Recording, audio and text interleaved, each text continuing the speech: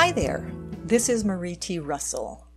Welcome to the Inner Self audio version of How to Step Back and Maintain a Larger Perspective, written by Jude Bijou. Jude is the author of the book Attitude Reconstruction, a Blueprint for Building a Better Life. When I see clients in person for therapy and they are not feeling well, the first thing they blurt out is, "I have a sore throat," or "I've been sick for a week." It's not, "I've had a good day," or "Those flowers in the vase are beautiful." They are focused on their physical ailment. Our askew physical state often dominates our awareness.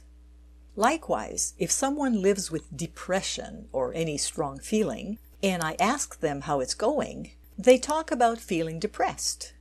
If I persist and ask them to talk about good things that happened since I last saw them, they discover that, indeed, many positive events have transpired. However, they're so consumed with how they feel and the accompanying negative self-talk and negative outlook that they've lost sight of the reality of the present moment and what's going well in their lives. When we obsessively focus on something that is or isn't within our control, it can feel like we're carrying a giant boulder on our backs.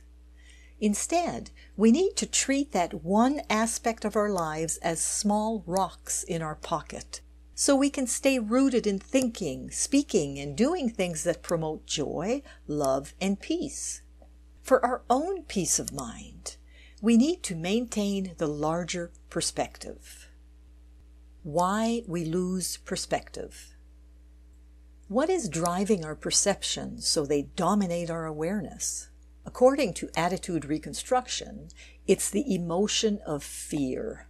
Fear takes our thinking in 4 ways, which I have named our fear-based core attitudes.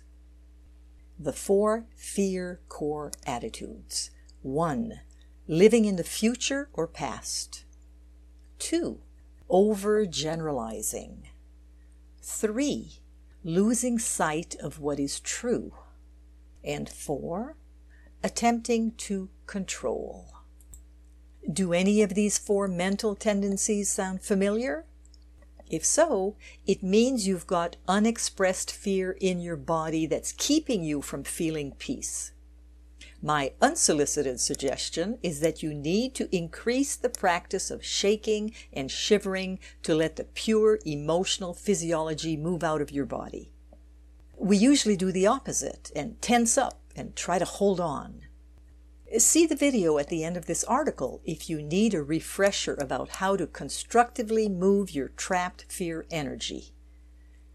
Dealing with the emotion physically and naturally allows us to think more clearly and keep the broader view.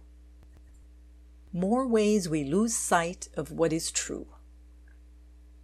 Today I'm addressing an aspect of the 3rd core attitude, losing sight of what is true, and that is not maintaining a healthy perspective. For example, if you find yourself feeling frustrated about almost everything, and instead of enjoying a conversation, you're waiting for your partner to stop talking because you disagree with what he is saying, your frustration is taking center stage and becomes that big boulder that you're carrying around. Your emotional state causes you to negatively misconstrue the reality of what's going on right now. You forget and miss the larger picture. You love him, and his viewpoint is as equally valid as yours. You're just feeling frustrated right now. Being wedded to your wristwatch, rushing and getting impatient, stops you from enjoying what you are doing right now. Getting to the ballpark late shouldn't overshadow the excitement of watching your son or daughter play soccer. If you're going to be late, make a mental note about how you can leave earlier next time and focus on the fun you'll have when you get there. Don't let the bad mood you've created within yourself dominate your experience in the moment or for the rest of the day. More examples of losing perspective are when you get wrapped up in things out of your control, such as politics, excessively worrying about the COVID situation, or headline news that triggers your worrying. In these cases, you can lose your balance and peace of mind. These negative distractions cause you to lose your ability to focus on what is aligned with your deepest values and purpose. I'm reminded of the great line towards the end of the movie Casablanca. Rick says to Ilsa, "I'm no good at being noble, but it doesn't take much to see that the problems of 3 little people don't amount to a hill of beans in this crazy world." The prescription. Stepping back and keeping perspective helps you to not get overwhelmed and stops you from dwelling on things in the past, present, or future. You'll find you worry less if you choose to focus on what you can control right now rather than what you can't. The opposite of fear is peace.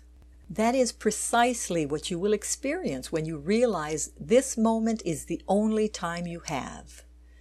Do your best to enjoy it and find the positive or humorous in your current situation. Lightheartedness improves with practice. Whether you are religious or not, the Serenity Prayer is relevant to helping us maintain perspective. God, grant me the serenity to accept the things I cannot change, the courage to change the things I can, and the wisdom to know the difference. This strategy calls for giving up what you negatively dwell upon, and it's admittedly not easy to change. As I mentioned, the best way to start is to admit that you're being run by your fear. Shiver, quiver, tremble it out of your body and refocus on the larger picture. Write down what's truly important to you and refer to it daily. So remember, keep perspective. Articulate your highest vision for yourself and align your thoughts, words, and actions with that. That means do what you can, surrender the rest, and enjoy the cosmic play. You've just listened to How to Step Back and Maintain a Larger Perspective, written by Jude Bijou. It was read by Mariti Russell, publisher of InnerSelf.com. We hope that you have enjoyed this article. For over 30 years, we at Inner Self have sought to encourage new attitudes and new possibilities. For more inspiration, visit us at InnerSelf.com. Thank you.